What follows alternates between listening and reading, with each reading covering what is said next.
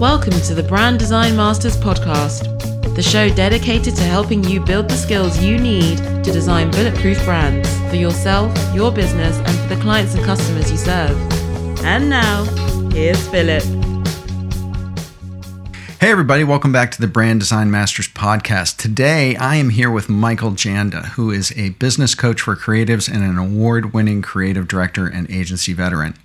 In 2002, Michael founded the creative agency Riser and has worked with clients like Disney and Google, Warner Brothers, Fox, NBC, National Geographic. And then he sold his agency in 2015, and now he spends his time speaking, developing books and courses, and social media content to help creatives level up. He's also the author of Burn Your Portfolio, the stuff they don't teach you in design school, but should, and The Psychology of Graphic Design Pricing. He's won all sorts of awards and received amazing recognition, from being on the Inc. 500 list of the fastest growing companies to Awe Awards, How Magazine, Print Magazine, AIGA 100, Addy Awards, the list goes on. So with that, I'd love to welcome Michael Janda. Hey, thank you. I'm excited to be on your show. First time we've talked, and I've known about you for a long time, so it's great to finally connect. Yeah, absolutely. The old geezers of us have to stick around together. We have to unite. And I think I got the heads up on the geezer for you, but anyway. Yeah. First of all, this is my first question out of the gate. If anyone knows anything about Michael Janda or has seen any of his content, there's this thing that he has with bobbleheads. I want to know what the deal is with the bobbleheads. You know, it became a thing. So I'm a big fan, and you talk a ton about branding, so you get it. I'm a big fan of having these little things that you can be known for, and in branding on the base level, we think about color or a font style or the Coca-Cola little swoosh that you see on the side, the corner of your eye, and you see it on the truck, and you know it's Coca-Cola because it's just that little wave. And so for me, when I started my agency, I had like 3 little bobbleheads, and one of them I inherited when my grandpa passed away. It was a little Chicago Bears bobblehead, and it's a total antique. So I inherited that one, and then I had bought a couple little superhero ones that I had on my desk. And then when I got into my second office space, I put my bobbleheads in the conference room, and they looked just so sparse in there because there were only like 3 of them. And I thought, okay, I'm a nerdy design guy, and I love the superheroes, sci-fi, action film kind of stuff. So I started buying a few bobbleheads, and then I started looking around and thinking, man, this is like the most quirky branded thing that you can buy for $15 that exists in all the world. So for $15, you get this cool little statue that has all this personality. And I just started filling them up in my conference room at my agency. And then we started doing the fun thing of doing custom bobbleheads. Yeah, you did the custom of your team. Of our team. So after your 90-day review, when we knew that you were going to stick around and we wanted you to stick around, you'd get your own custom bobblehead. But the first time we did it was at our company Christmas party. And it was a big surprise to everybody. Nobody except for my office manager and my right-hand person knew that it was coming. And so everybody opened up their custom bobbleheads, and so fun. Oh man. So just wait, so how did you get the design of and this is 3D design of people's faces? Yeah, we had headshots. And you just sent it to the bobblehead company? Yeah. So the bobblehead people, they can do it. You need your own bobblehead. You were like made for a bobblehead. You got the goatee, the bald and head. You can do they would make a spitting image. Print on demand. You can just get one. So yeah, just one. They're about $120, $150 each. It's done. And totally done. Yeah, exactly. You need to have that happen. Yeah. You are a walking bobblehead, man. Thank you, sir. You need to have, and that's a compliment from a guy like me. That's a compliment. Yes. We're very distinctive heads. Yeah. So let's talk a little bit about your journey. You spent a little bit of time in agency corporate life, working for Fox and as a CD before you started your agency. So kind of walk us through that early progression. Yeah. So the early progression, I started at the start of the .com era. So I graduated university in 1996, and it was like internet all of a sudden is this thing. And I had won like half of a semester of some HTML stuff in my last class, my senior year. And it was just like introduction to HTML, because nobody had anything more than introduction at that time. You were around back then. Nobody knew anything. We were just like pioneering, how do you make websites and make this happen? And it was enough to give me this foundation to be the website guy at every company I worked for the first 3 or 4 years of my business, because anybody who didn't have schooling or finished schooling pre 1996 or so never learned anything web. And then the people after that had web in their design classes. It was some web related stuff. So I became the web guy at these first couple businesses, and I bounced around some, low end junior designer type of positions like everybody does. And then I landed at a company in Phoenix that was wanted to do an innovative e-commerce environment. And I was just like always about one-upping the expectations of my client. And in this case, my client was the CEO of the company who hired me to be the webmaster to build their company website. And it was a children's toy and book business that had some licenses for like these talking page books where you push the button. And they had licenses with little golden books and some Disney licenses and stuff. So like the Hercules board book that you can push and hear sound effects and stuff. Anyway, so I start building out this custom Flash style website because I had learned Flash on my own, and it was just so far exceeding his expectations, whereas this super interactive environment.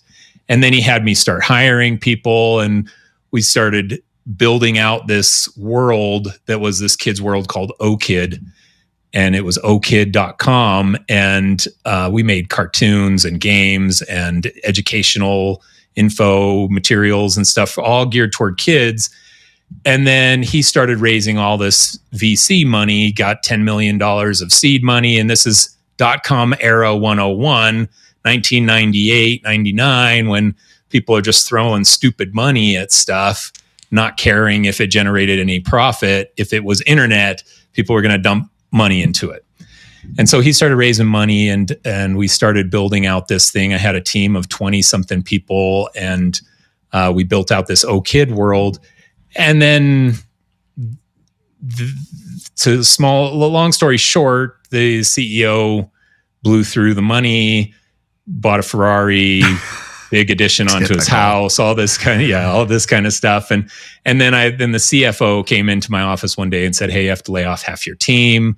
And I was like, okay. And so that was my first taste of that. And it was miserable and people crying and the whole deal. And then 2 weeks later, instead of paying my last paycheck, they gave me my computer.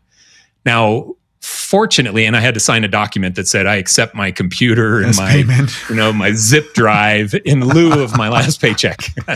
So anyway, but fortunately, it was still the .com boom. And I started applying around and ended up landing a creative director job at Fox over foxkids.com and Fox Family website, their two brands.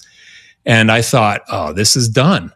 I'm here. I got a creative director job. I'm working in Hollywood. I'm right at Fox lot and have access to all this great stuff and working with super talented people at a multi-billion-dollar company. This is the end for me. I'm going to be here 20 years. 6 months later, they sell the businesses to Disney, and September 11th happens, and the .com money blew up, and those older of us lived through that, and tech industry's in shambles, and businesses are going out of business, and then all of a sudden, this dream of 20 years became me thinking, oh man, I got to find a new job, because Disney, notoriously for dismantling businesses and downsizing and things, started downsizing all of the team members. Anyway, so I ran through that for a year and a half. And during that time, I was looking for jobs, and I had never been more qualified ever in my life than what I was. I had the resume, the work, I had everything, and I couldn't get a job because people weren't hiring. website people were getting laid off. They weren't getting hired. Nobody was building their website team in 2001. They were letting their website team go. And I was so built into that because of my last 2 job experiences that was what I was most applicable to. And so that led to me starting my agency. So that was kind of my early years. And I just fast forwarded to starting the agency thing there to give you a minute to chime in or ask. Yeah. So you were in LA, but you started your agency in Utah, right? So I guess you went back to Utah. Yeah. So I started my agency in LA. Okay. I didn't start it intentionally. It was out of necessity. I'm sitting there applying for jobs, and what I got were freelance projects because the marketing director from Fox Kids, who had become a great friend of mine, gets a job at Sony, and then she starts outsourcing stuff to me because she has no internal team, because people didn't have internal teams. They were downsizing internal teams. So there became this big influx of outsourcing. And then her secondhand person landed a job at ABC Family, which was the new brand for Fox Family, which I used to be the design creative director over Fox Family's digital stuff. And now he's the marketing guy for Fox Family's digital, or for ABC Family's digital stuff. So he starts kicking everything over to me because I already had that relationship with him.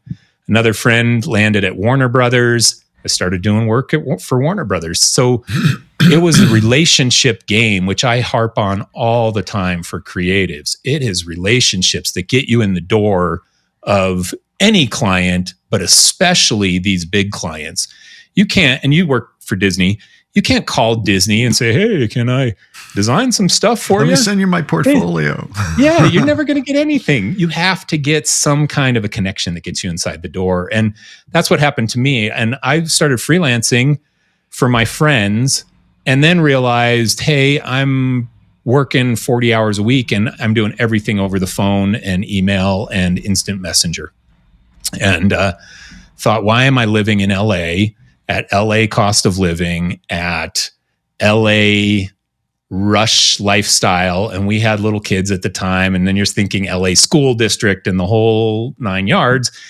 And it made sense to move to Salt Lake City, where my wife has family, and her dad had just passed away. So her mom was a new widow up here. And so we moved and took the risk of moving away from those clients to where we are. This was 2002. But little did I know that 2002 was also the time when high-speed internet became commonplace in people's homes. Cell phones became commonplace in everybody's pocket. It all happened somewhere between 2000 and 2002. And then direct message style things, instant messenger and stuff, became the way that people started doing business. And so it worked for me to be remote, when if it would have happened 5 years earlier, the technology wasn't there for me to be able to succeed as a remote based in Salt Lake with the majority of my clients in LA. It wouldn't have worked. And then you could also be competitive cost-wise, right? Because your overhead was not that was LA the big overhead. benefit. Yeah, I played that card for the whole run of my agency. It was, hey, used to be a creative director at Fox. I know everything about the inside scoop on Hollywood marketing and what you guys are all dealing with. So outsource to us, because now I have a cost of living or a cost to do business that's lower that can be to your advantage. I joked that my brand position, which it's half of a joke, but it's really real. We were the number one third bid option for the entertainment industry. Out of all the third bids that they got for projects, they get 3 bids. We were the number one choice for the third bid agency. The first bid was, big spaceship out of New York, and then Huge out of New York. And then let's get a bid from Riser. And when they didn't have the budget to work with Big Spaceship, then Riser got the work. And Big Spaceship would have been $200,000 for something we did for $50,000. And I built a great agency off of being the number one third bid option. Yeah, and you worked with some amazing clients: Google, Warner Brothers, Fox, everybody. Yeah, and so you ran that for about 15 years before you decided to sell. 13 years before I sold. And so why did you sell? Anybody, and you've been doing this a long time, if you can survive more than like 13, 15 years running an agency, you're either emotionally done or it ended for you during that run of time. And for me, it was kind of like this emotionally done phase. I had just come through a rough year where I had to fire my right-hand person for some indiscretions that were frustrating and some betrayal sentiment there. And then while I was on vacation, my left-hand person resigned while I'm on vacation. This is somebody who has profit share and the whole deal. And then I came back from vacation to find a bunch of bad business deals that I had to dig my way out of, cost me a ton of money. And I'm sitting there thinking, wait, I don't need this anymore. I don't need to churn this anymore. I had made a lot of money over my 13-year run. I owned my studio space. I didn't need the trauma of it. Now, in the early days when I was young and hungry and poor, it was like, oh, I'm going to grind this out. I'm going to make a name for myself. But when you're sitting there and you've checked enough boxes on the mountain, there's a certain time when you say, I don't really want to climb the mountain anymore. I don't want to get to the top of Everest. I'm happy getting to Base Camp 1. Base Camp 1 is awesome. I went to Tibet. I climbed to Base Camp 1.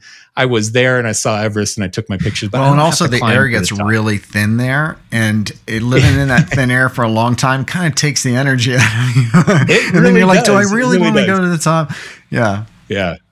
So I had some feelings like that, and it made a lot of sense. And I reached out to a friendly competitor agency because I'm a big relationship person. So I had relationships with every agency owner in Salt Lake area. I knew all of them. I'd been to lunch with all of them. I had built these relationships over time. I had relationships with a lot of agency owners in LA, all the markets, man. I was like always just connections and connections, building relationships. That's how I built a lot of my client base.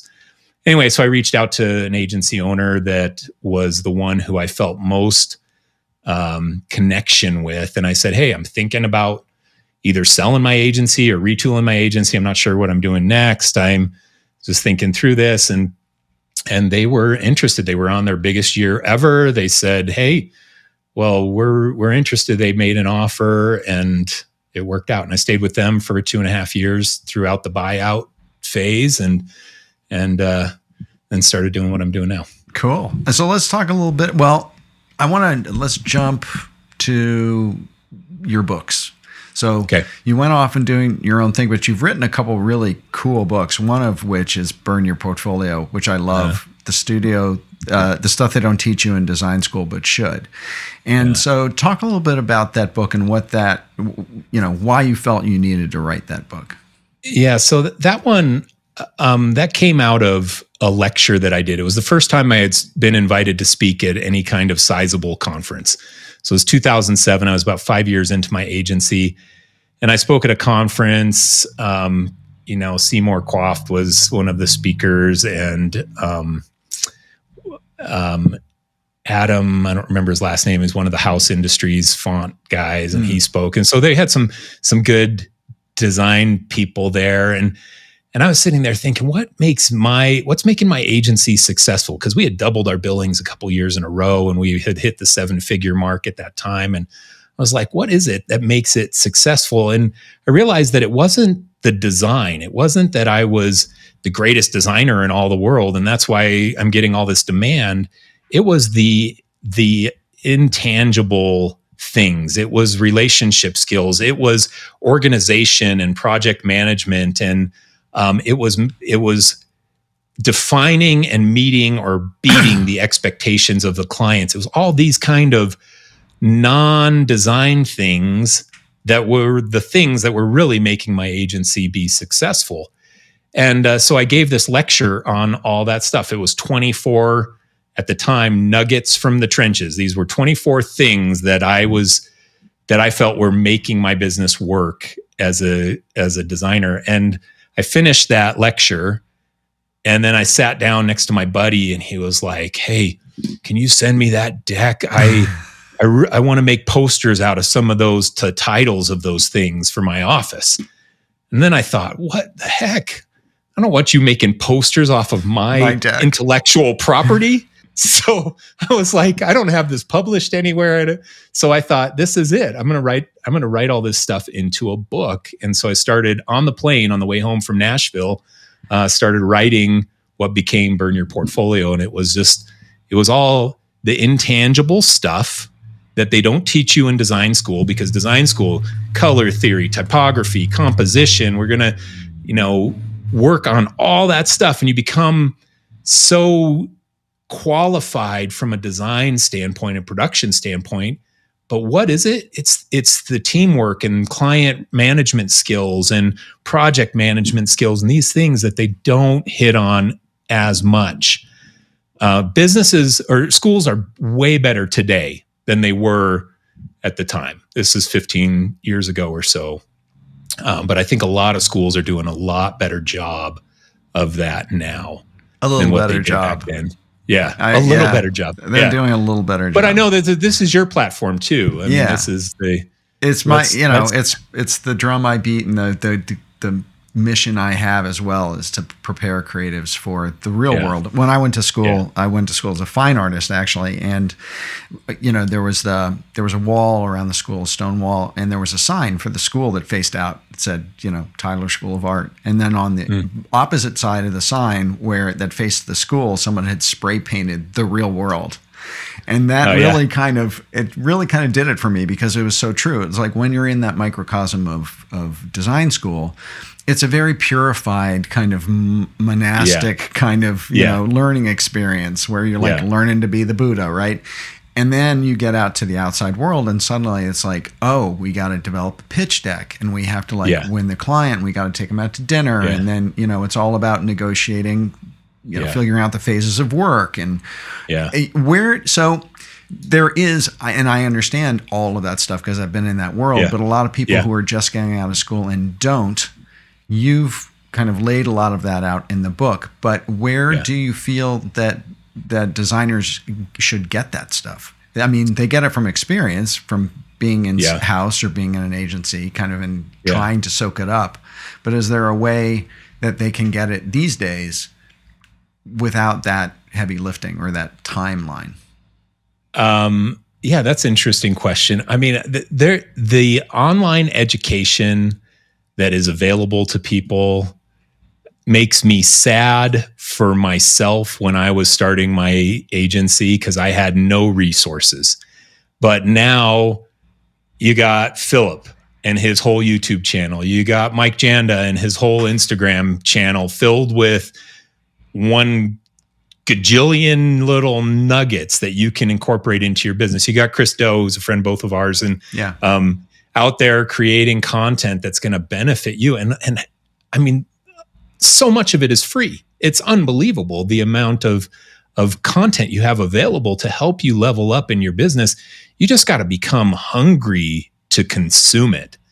And you stand a much better chance than what people like you or I did when we had to start in the vacuum of figuring it out on our own. You don't have to figure it out on your own. So there's courses, there's content, free content all over the place. So find a couple people that you resonate with. There's 2 of them right here. Just follow. There's 2 of them right here. But embrace what they're teaching, implement it, and it's going to save you years of trial and error. This episode of the Brand Design Masters podcast is sponsored by Bring Your Own Laptop. BYOL.me is a top-tier Adobe application video training website featuring Daniel Scott. Daniel's a certified Adobe trainer and keynote speaker at the Adobe Max conference every year. At BYOL.me/Philip, you can learn everything from the basics to advanced aspects of your favorite Adobe applications, all for one low monthly subscription fee. Visit BYOL.me/Philip. PHILIP. Again, that's BYOL.me/Philip. I just know you're going to be amazed at Bring Your Own Laptop's courses. And another thing you talk a lot about in the book is soft skills, the importance of soft skills and communication skills, which is kind of the flip side to the business skills. Talk a little bit about that and how that is important to design or creative professionals. Well, my friends who hired me, who were working at Disney and working at Warner Brothers and Sony, my first 3 clients, they didn't hire me because Mike Janda is the best designer in the whole world. They hired me because I trust Mike. I know that he's going to do work that's good enough and he's going to get it done on time. I trust that he's not going to gouge us on price. He'll work inside our budget. I trust that I'm going to enjoy the experience of working with him, the communication, the interaction. He can be a friend of mine. So I want to work with people I like. And that's why they chose me. And I lost sight of this in the run of my agency when I thought, okay, I'm trying to replicate myself and hire people to do everything at my agency. And I hired people to run business development and stuff at one point, and it was to the detriment of the business. I didn't bill as much when I was out of the sales cycle as I did when I was in the sales cycle, because those soft skills are so critical. So it's interpersonal relationship skills, the ability to present and instruct effectively. You're sitting there with clients, you're selling them on using you. You're walking them through presentations and you're talking to them about the value you can create for them. And if you don't have presentation skills and you fumble through that presentation, then you're not going to succeed nearly as much as the people who do, even though some of those people are worse designers than you. You can be the best designer in all the world, but if you struggle with those soft skills, there will be people who out-succeed you because they're good at it. Dale Carnegie, one of my favorite books, How to Win Friends and Influence People. In the introduction of that book, it says 85% of your success is due to your relation or your people skills, your ability to lead and inspire others, and 15% of your success is based on your technical skills. Now take the greatest CEOs of all time, Steve Jobs. What did Steve Jobs do? Well, he didn't even program. If you watch the Ashton Kutcher movie, he didn't even program. He hired Woz to program his stuff, to finish his project at Atari. He's hiring people to do the work. He wasn't the guy. He wasn't the best at that. But man, what was he good at? Inspiring, presenting, ideation. Storytelling. Yeah, all of it. And you look at the great CEOs, and they have that. Elon Musk is not in the factory hammering the nails into whatever thing they're building over there. He's out there in front of people doing the presentations, being the face of that brand. Jeff Bezos. Look at these great CEOs, and so many of them show you that these soft skills are the key. It's not necessarily the technical skills. Yeah. Now, you do have to have technical skills that are sufficient to do the job. Yes, you have to have proficiency. Yes. Yeah. One of the things that you mentioned a little earlier on in our conversation that I wanted to highlight for people, because I talk about it a lot too, which is that if there's one thing that I wish that I knew early in my career, my professional big agency, big corporate career, was that all of the people that you know and get to know in the company that you're working for will eventually leave. And they eventually will work someplace else. And then suddenly you have a friend in another big company who's the one who can get you in the door. Yeah. And so not knowing that was definitely to my detriment. But over time you learn it. But that's why I encourage people to meet with people outside of the design, division, meet with financial people, strategy people, account managers, get to know them, take them out to lunch, because eventually they're going to leave the company and they're going to end up working at Disney. And then suddenly you know someone who works at Disney, So true. And it's just like, I think that that's one of the most important things to tell people who are in-house, And it's one of the best business development skills that there is, I think. Yeah. is making relationships where you actually are right now. Yeah, I look at it and say to myself, and I tell this to other people too, but everybody you know is either a potential client for you or they know a potential client for you. Everybody. So once you start seeing the world through that lens, right, it changes behavior. Now, I think people see through that sometimes. If you're doing it with the objective of, okay, well, I'm going to be nice to this person because maybe they land somewhere and then maybe they become a client of mine at the next place. I love doing it, just being friendly and making friends with your coworkers and with your clients just for the sake of relationship building, because my life is richer with more people in it. And, I get excited when I get on a new call with somebody like you, who we have so much overlapping. And this is the start of a new friendship between the two of us that I know will go on for the next decade or 20 before you and I croak from old age.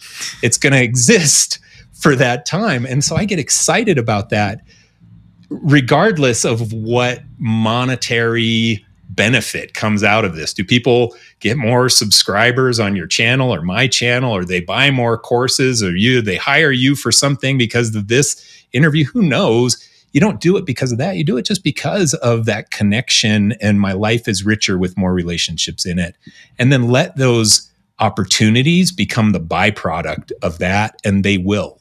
They will for sure. And that's the authenticity. Yeah. So let's pivot a little bit and talk about now you sold your agency and you're pivoting to developing your own personal brand. So you're doing courses and you're big on Instagram and you're writing, you wrote 2 books, you're speaking. Mm-hmm. So talk a little bit about that transition. You were big mucky muck. You were the head dude at this agency. That was, you did a big earn out and then suddenly you walk out, you're in your home office alone. Yeah. What happens? Yeah. I spent 6 months sitting in my hot tub. I'm not kidding. It was like every day I'd sit in my hot tub for 3 hours and I was like trying to detox. Like, damn, what just happened? I had to detox. That's how it felt like. It was like a 15-year car accident that I was trying to recover from is what it felt like. And so I spent 6 months just not doing much. I was just like getting my feet back under me. I knew that what I wanted to do was what I had figured out what my passion was while I was running my agency. And of all the things that I loved the most at my agency, it was the mentoring my employees. It was the over-the-shoulder designing with my designers. It was the team meetings. We did every payday a team meeting, and I would prepare presentations and stuff. I had achieved enough that I was starting to speak at events and things, and I had my first book done, and I knew that this was what I really wanted to do. I wanted to build an audience and genuinely help people with all the crap that nobody taught me when I started, and I had to just figure it out. And I'm like, okay, I'm going to get a lot of passion out of this. So it became my hedgehog concept or my ikigai. It became the thing that I knew I wanted to do next. Now, I spent that 6 months kind of gearing up for the confidence of it. I had climbed a lot of mountains, but I had never built my own audience. And I was like, man, what if I start making content and nobody likes it? What if I don't grow? And what if, and this is the imposter syndrome that anybody starting to make content starts to feel. And I felt it. It took me a while to muster up the courage to actually start. And in fact, I didn't start until I had been to Russia a few times, and I spoke at a conference in Moscow, and the conference was a digital marketing conference. And it was all, my lecture was how to manage or how to maximize the micro moments that you get with people. That 3 seconds, the 15 seconds, how do you create content as a brand to maximize these little snippets of time that you get in front of people? And a lot of it revolved around social media because that's where we get the audience exposure. And I had like the massive imposter syndrome at the end because I give this lecture and I have this great experience. And afterwards I'm signing books and people are taking pictures with me and stuff. And I'm sitting there thinking, I got like 700 followers on Instagram. That's my biggest channel. I have no YouTube stuff. I'm like the biggest imposter. I just give this lecture about how to build content and maximize exposure, and I have none. So I that was the moment that I said, okay, I got to change that, and I got to actually put this into practice. So I started, and if you scroll down on my Instagram, there's a post on 4/1/2019. So April 1st was the day that I said, okay, I'm going to start building content. And I started creating educational content for creatives, business-related educational content for creatives.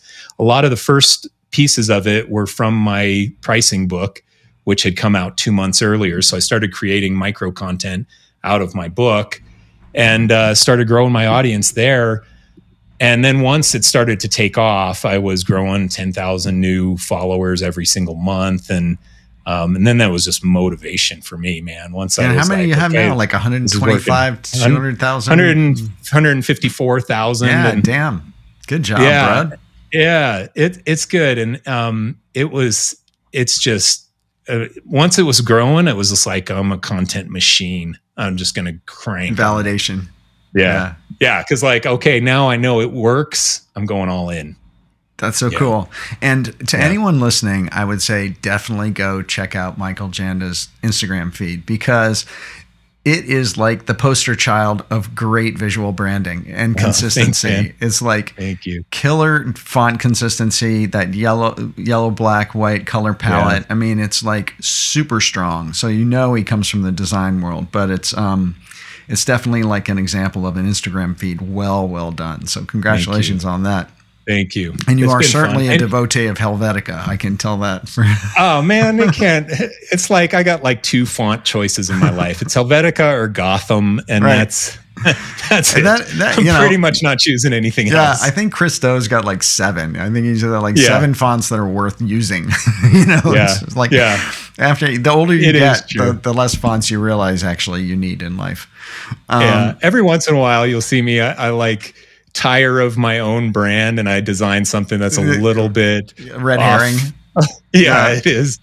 And sometimes it's just to get my own my pent up creativity out of me. And so do you do it all? Do you do all your creative? You have a team? I do. No, you do it all yourself. Yeah. I did the team thing for a lot of years and the overhead thing. And I just, and I don't trust people. This is my personal brand, and I don't trust people to create for my personal brand. Now, 2 of my older sons both can edit video, and they've edited video for me for my courses and some of my YouTube content and stuff. And I was going to ask you about that. I was going to ask you about who edited your YouTube videos, because it's but most of them I edit.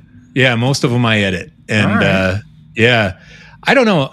I don't take my own advice. I get on a lot of coaching calls, and I help people figure out how to hire and get the confidence to hire and stuff. But I'm so in love with the flexibility of my life right now that I can't bring myself to have responsibility over employees or even a schedule. I haven't started group coaching, which I should have done a long time ago, but I don't like the idea of every Wednesday from 3 to 4, I have my group coaching call. I can't bring myself to do it, so I don't. So talk a little bit about your individual coaching. So how did that come about? That was the easiest first way to monetize this growing audience that I had. I actually started having requests for coaching before I even offered coaching. People were like, "Hey, I love your content. Take me under your wing and help me grow my business." And so I was like, "Okay, I'll throw up a little coaching page and see what happens." And that's just grown. I mean, I'm booked out several weeks in advance, and I limit my session availability because I don't want to do it as much as what I actually have demand to do. There are a lot of creatives out there that struggle with the stuff that you and I talk about all the time, and they don't know how to do it. And a lot of it is confidence too. Even if you give them the tools, like my freelance course gives everybody the tools to do it, But I just got off a call an hour ago with somebody who has my course. They have all the spreadsheets. They have all the insights, everything done. They have their sales decks and their proposal decks. They've done everything to the letter of my course, but they still do a monthly call with me just to check in. And they show me all the docs and we talk about their pricing. We talk about the dynamics of their business. They just need that validation to have the confidence to make the decisions for what comes next. And you think about creatives, and when I was in that situation, I didn't have anybody to call when I was doing that. I saw on your coaching page, you had very similar phrasing to me. I like to try and keep it as accessible as I can. I don't want to lock people into big, long contracts and stuff. I just want to be the person that if you're have a client that's threatening you to sue you for something and you're freaking out and you don't know what to do, you can call me. Let's set up a call and I'll help you know what reality is of your situation. Or you want to hire, you don't know how to hire, you can't get all the work done. What do? Give me a call. Let's set up a Zoom call and do a coaching session and I'll get you squared away because I was there. So that's kind of my perspective on coaching. It's all about, trying to help the Mike Janda of about 18 years ago to know what he's really sitting on, the opportunity he's really sitting on, and how to take advantage of that opportunity. Now, chances are many of you listening might have first come across me via my YouTube channel. Building my presence on YouTube has done more to build my personal brand than any other platform. So I want to share with you the one resource that was critical in growing my channel. It's a YouTube plugin called TubeBuddy. TubeBuddy is a freemium browser extension that you use to manage and optimize your YouTube channel videos. It saves a massive amount of time doing the mundane tasks like adding cards and managing your video descriptions. But it also provides incredible value through its video analytics, showing you data about your competitors' videos that's absolutely invisible without it. It also helps with adding metadata to your videos so they show up better in search. If you want to take your YouTube work to the next level, you have to get TubeBuddy. You can support this podcast by signing up through our affiliate link. Just go to tubebuddy.com/Philip Van Dusen. It's easy to remember. Just type in tubebuddy.com/Philip Van Dusen to check it out. By adding TubeBuddy to your video workflow, I guarantee you your channel will grow much, much faster. Just go to tubebuddy.com/Philip Van Dusen and sign up for TubeBuddy today. I do a mastermind group. It's not really group coaching. It's really a classic mastermind, but it's nice. It's a group experience where people are able to get that validation and get help from other creative pros. Yeah. And it's like an incubator sort of thing. And it's I just want to share about that the first two that I did follow-up videos with everybody and just ask them, what was the one thing that they got out of it that's going to last longer than the mastermind experience. And in the first group, every single person said confidence. And it kind of blew me away because I wasn't actually expecting that answer. And so now when I sell the guild, I'm always like, confidence, because that's what is delivered by it. It's actually pretty amazing. Yeah. I have no doubt because I see that in my individual coaching and I know that was what I was lacking all the way back when I was starting it. I just felt so insecure.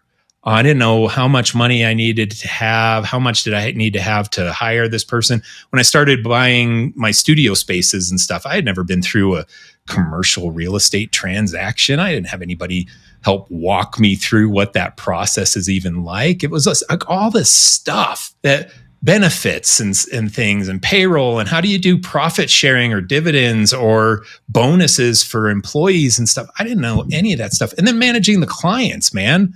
Sheesh, contracting effectively and then holding clients to the contract. Man, I was a disaster on that stuff when I was starting. And so many creatives are.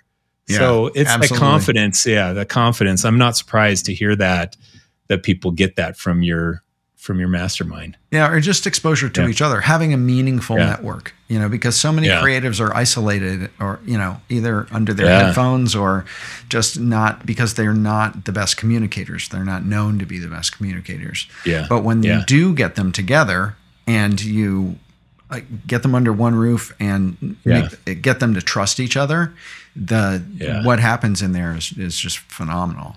It's awesome. Okay, let's pivot a little bit to like the future. What kind of trends? I mean, now you're an individual, you're developing a personal brand, all sorts of content, and you're educating other creative pros. What kind of things or trends or changes do you see in the agency or the in-house corporate environment around strategy, branding, design? Are there any kind of trends or movements that you think that creative pros should be aware of? You know what? I think I've thought about this past year and this push for the work from home life.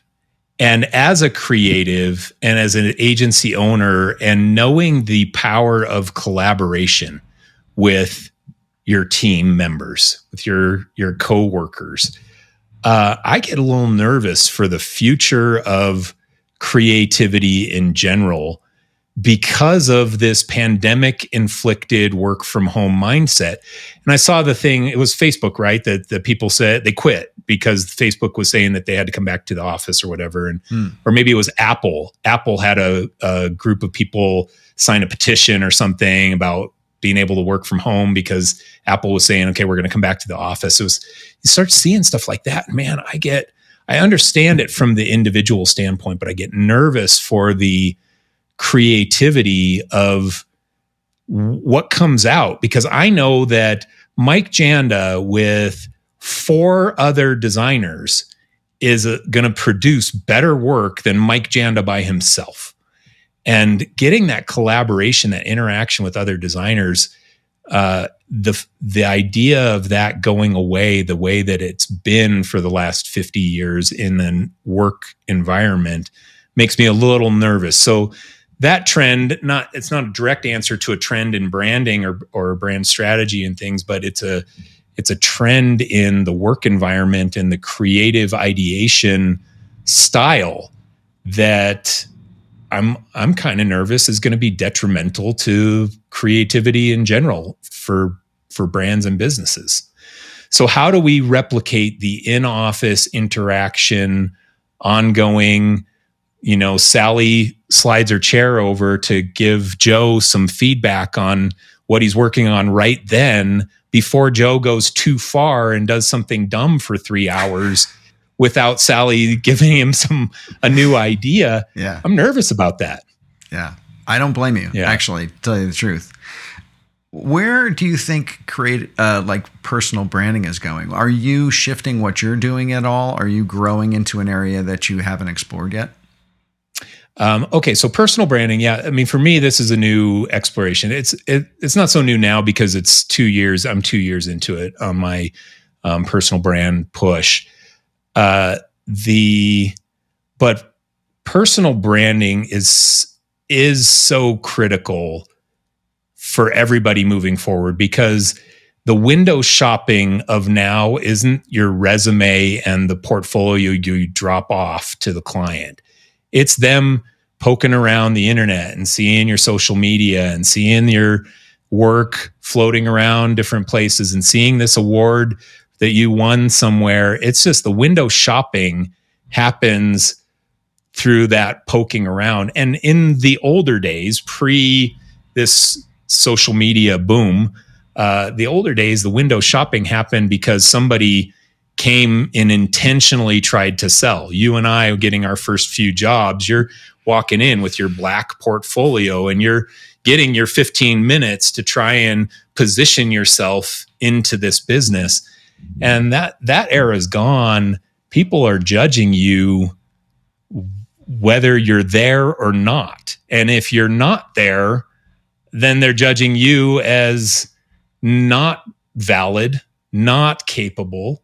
And if you are there, it better be good and represent you, because you're being judged on that too. So I can't emphasize enough building a personal brand as a designer. My recommendation is pick a channel and go all in.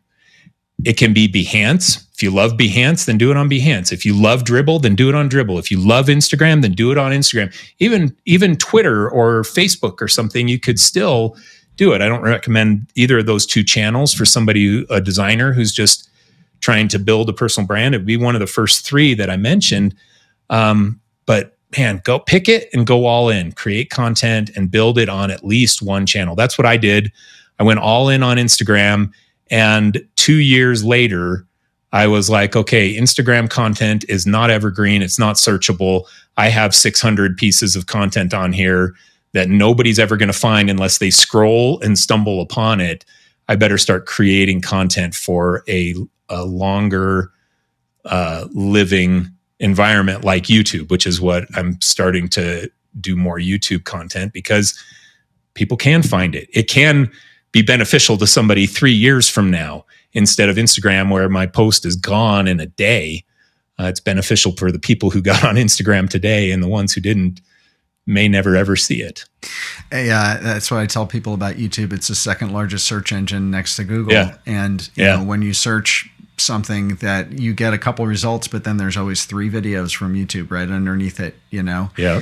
And so it really helps. And to tell you the truth, I didn't really know that about Instagram in terms of not searchable in the content, but it makes so much sense to me now. Now my question to you is, are you going to repurpose that content from Instagram into the YouTube format? Yeah, already doing it. Most of my content, recent content is the verbally delivered version of the Instagram post. Yeah. Because I've already done the thought pattern on how do I take this concept and whittle it down into something small and tangible that I can deliver to somebody. And Instagram has been great for me at that, because I'm a long-winded person. As you can see, you ask me a question, I'll give you a 20-minute answer if I'm not careful. So Instagram has been great because it forces me into 8 slides. They give you 10. One's the title slide, one's the end slide. I got 8 slides to educate somebody.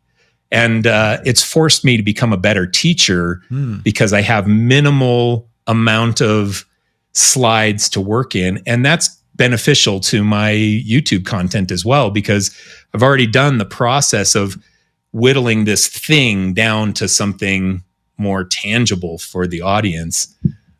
So yeah, it's I think it's the constraints make you better often. I totally agree. And I think also the whittling down or the distillation that you're talking about is so important too, because content, everyone's in a hurry. Everyone's got an attention span of a gnat, and it's like you have to make it digestible or snackable, because everyone snacks on content now. No one reads a 5,000 word, blog post. Totally. And so are you actually, I just keyed in on the long-windedness thing. So are you taking these 8 slides and turning them into 28-minute videos? Are they staying short or? No, so the 8 slides turns into a 6 to 12-minute video is usually what some of those end up being. Some of them have been a little longer because when I get into YouTube and I'm not constrained to 8 slides, a lot of times I'll add more than what I had in the original Instagram post. Most of them I'm changing so that it's not just like I'm walking somebody through the exact Instagram post. It's a redesigned version. And most of them are a little better. I've done, since some of my older posts on Instagram, I've done 500 something coaching sessions with creatives. And so I have new insights that I didn't have then. I wrote it based on my one experience of my own personal life. But now I have the experiences of the dozens and dozens of other creatives that I've talked with. So I understand the problems that a lot of creatives are facing a little better than I did when I made some of that content originally. So it's refreshed, re-edited, redone. It's like the remade version of Star Wars. It's like, it's good enough when it first came out, but this new version's a little better. They're well edited, I have to say that, because I just watched a few of them. And if anyone hasn't checked out Michael Janda's YouTube channel, you definitely should, because there is some really high-level content on there. And so, Michael, it's been great talking to you. I always ask my guests one question at the end, and it's a heavy question, and everyone knows I ask it, which is, do you have a personal manifesto or some sort of mantra that you try to live your life by? Yeah, for me, and I love this question, and I know what it is for me, and I think that it's why my audience grew the way that it did, and why I have a loyal, engaged community. For me, it is that I view my personal brand connection with people as a one person at a time interaction, one person at a time sales opportunity. I never went and said, I want to have 100,000 followers on a social channel. I want to have 100,000 friends that I actually have built a relationship with, and that I can fly to wherever in the world. And I've got people who want to go to lunch who already consider me a friend. That's what I want. And when I go about my business that way, the byproduct of that is success for me. People buy my course like crazy. People comment on my posts and engage with me like crazy. I have 100 DMs every day. I reply to every single one of them on Instagram. I'm just like one at a time. It's that one-to-one relationship. That's what I focus on. And so my mantra, I think, is just to add value to people's lives, one person at a time. And if I die with 100,000 friends, then I'll feel like I had a life well lived. I think that is absolutely brilliant. And it's interesting that it completely aligns with what you're talking about building your agency and how it was all about relationships. And you built your personal brand the same way you built your agency, through these deeper personal relationships, which I think is so critical. And and it's working for you. Yeah, it's working. It's good. And I'm happy. So it's like wins all over the place. That is a win. Yeah.